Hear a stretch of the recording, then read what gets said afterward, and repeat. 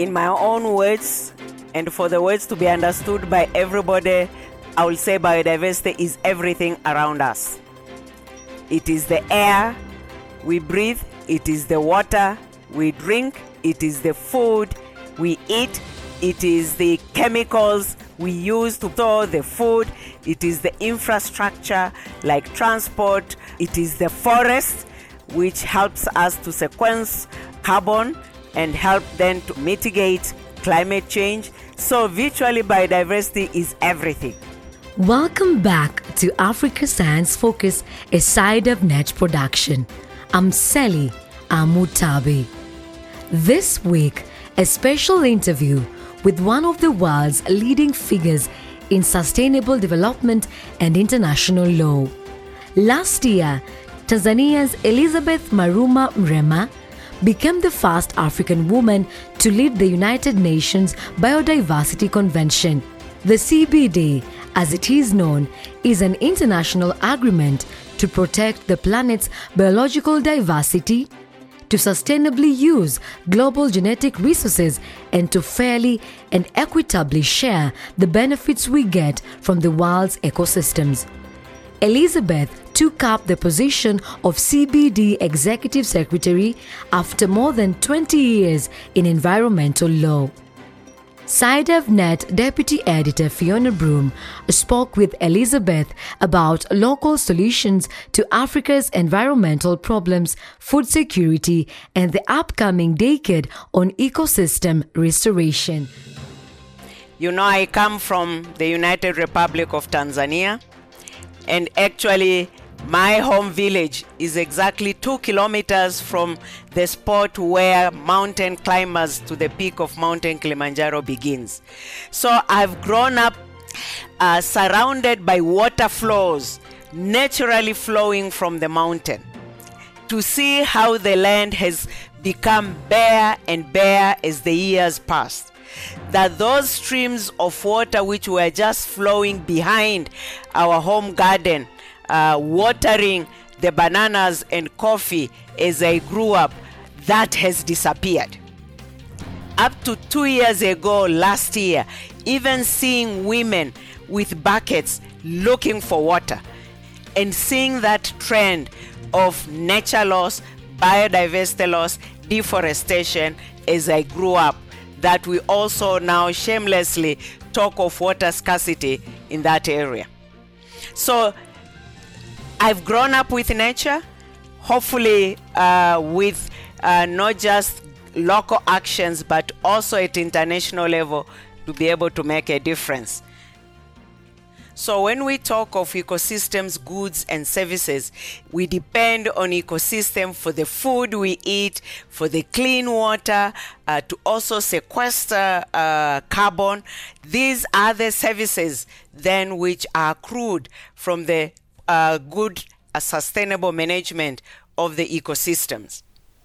And how are ecosystem degradation and poverty and sustainable development connected? And why should communities globally, but particularly in sub-Saharan Africa, why should they be concerned about biodiversity? You see, ecosystems and land degradation are accelerated through human activities.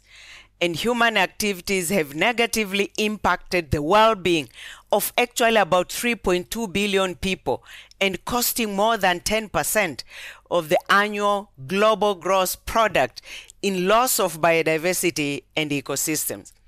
And the main drivers, direct in fact drivers of ecosystem degradation, are the expansion of crop and grazing lands into negative vegetation, unsustainable agricultural or forest practices, climate change, urban expansion, infrastructure development, extractive industry, and putting that again specifically to Africa, suffers even more serious environmental challenges as the result of deforestation, soil erosion, desertification, wetland degradation, insect infestation, and the like.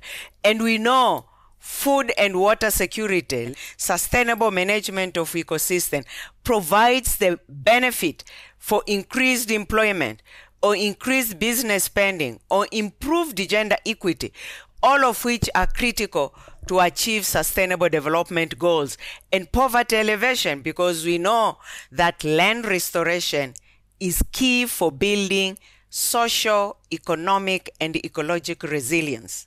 Every dollar spent on restoration, between $3 to $75 of economic benefits from ecosystem goods and services can be expected or accrued. And the economic loss associated with the land degradation in sub-Saharan Africa alone is estimated at about $68 billion per year. So that is not a small magnitude. And Africa's biodiversity then is one of the key assets for the achievement of sustainable development goals and can be equitably used to reduce inequality and poverty on the continent.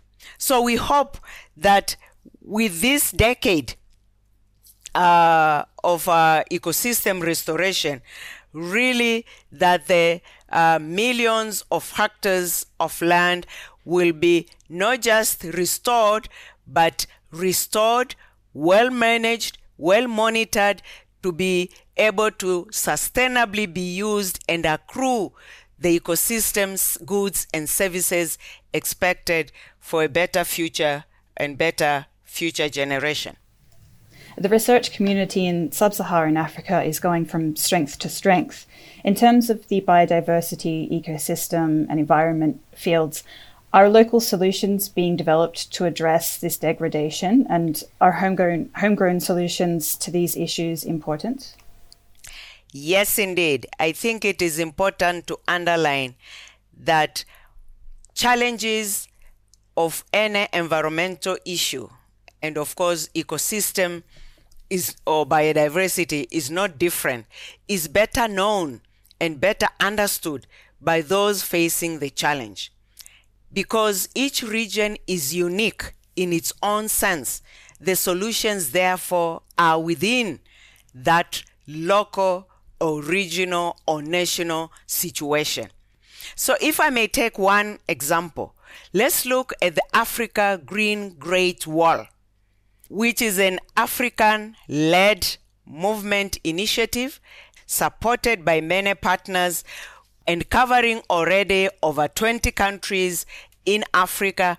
And it's looking at, by 2030, to be able to actually restore over 100 million hectares of degraded land, be able to create over 10 million green jobs, and to be able to sequester about 250 million tons of carbon. So again, identified by the African countries, and they themselves have identified the solutions and went to the international partners, regional partners, and themselves to seek also their support to enable them to undertake. And it's a program which began way back 2007, and it's looking by 2030 to achieve this. There are already achievements already being seen, and we hope then this will already set the benchmark of what an ambitious, coordinated restoration movement can look like at a continental scale. And of course, 2021 this year marks the start of the UN decade for ecosystem restoration. A decade arrives at a crucial juncture for African countries. We need a large-scale application of well-established local and traditional knowledge and solutions to environmental challenges that can continue to live on this planet. You mentioned food security as being a significant issue. There's a lot of research going on with regards to intensive farming practices, high-yield crops, genetically modified GMO crops. Are there environmental implications posed by these agricultural methods and practices? And can these environmental implications be balanced against the need for food production? Yes, indeed.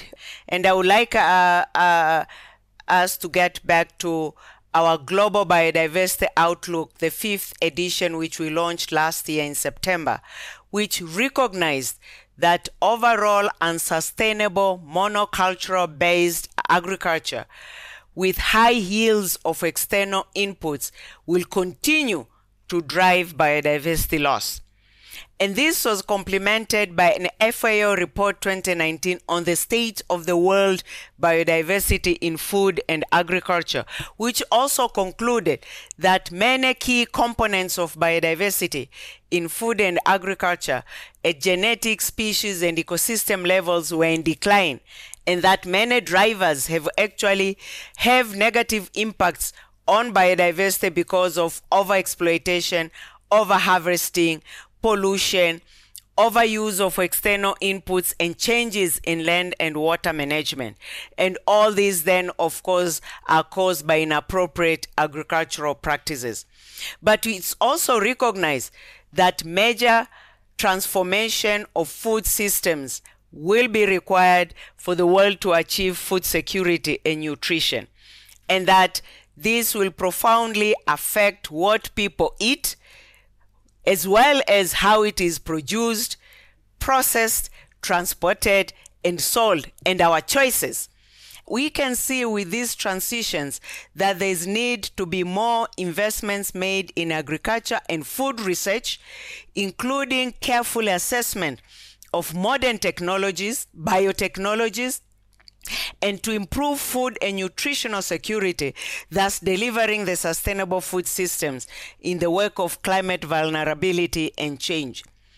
And of course, another interesting issue to consider is the controversies surrounding the use of modern biotechnology and digital agriculture, both of which often revolve more around how they are controlled and used than the fundamental nature of the technology themselves.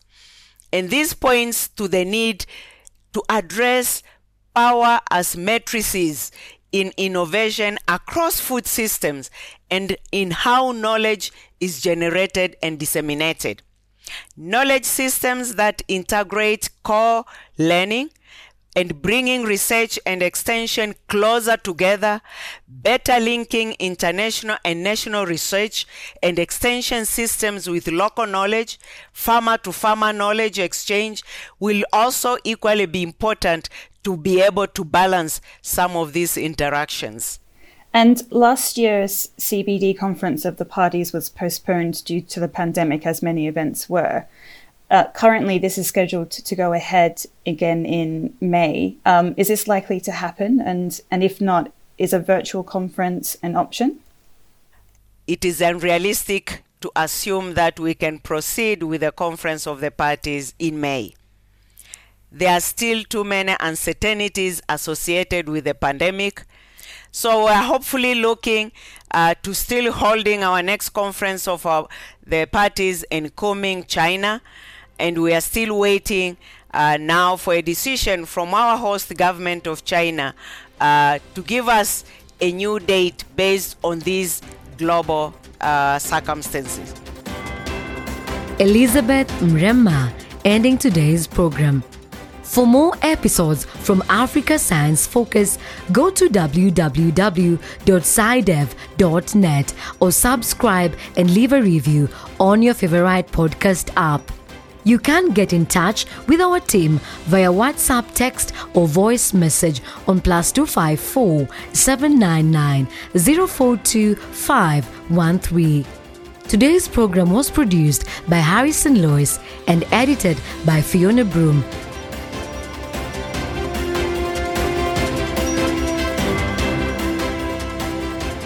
This program was funded by the European Journalism Centre through the European Development Journalism Grant Programme with support from the Bill and Melinda Gates Foundation.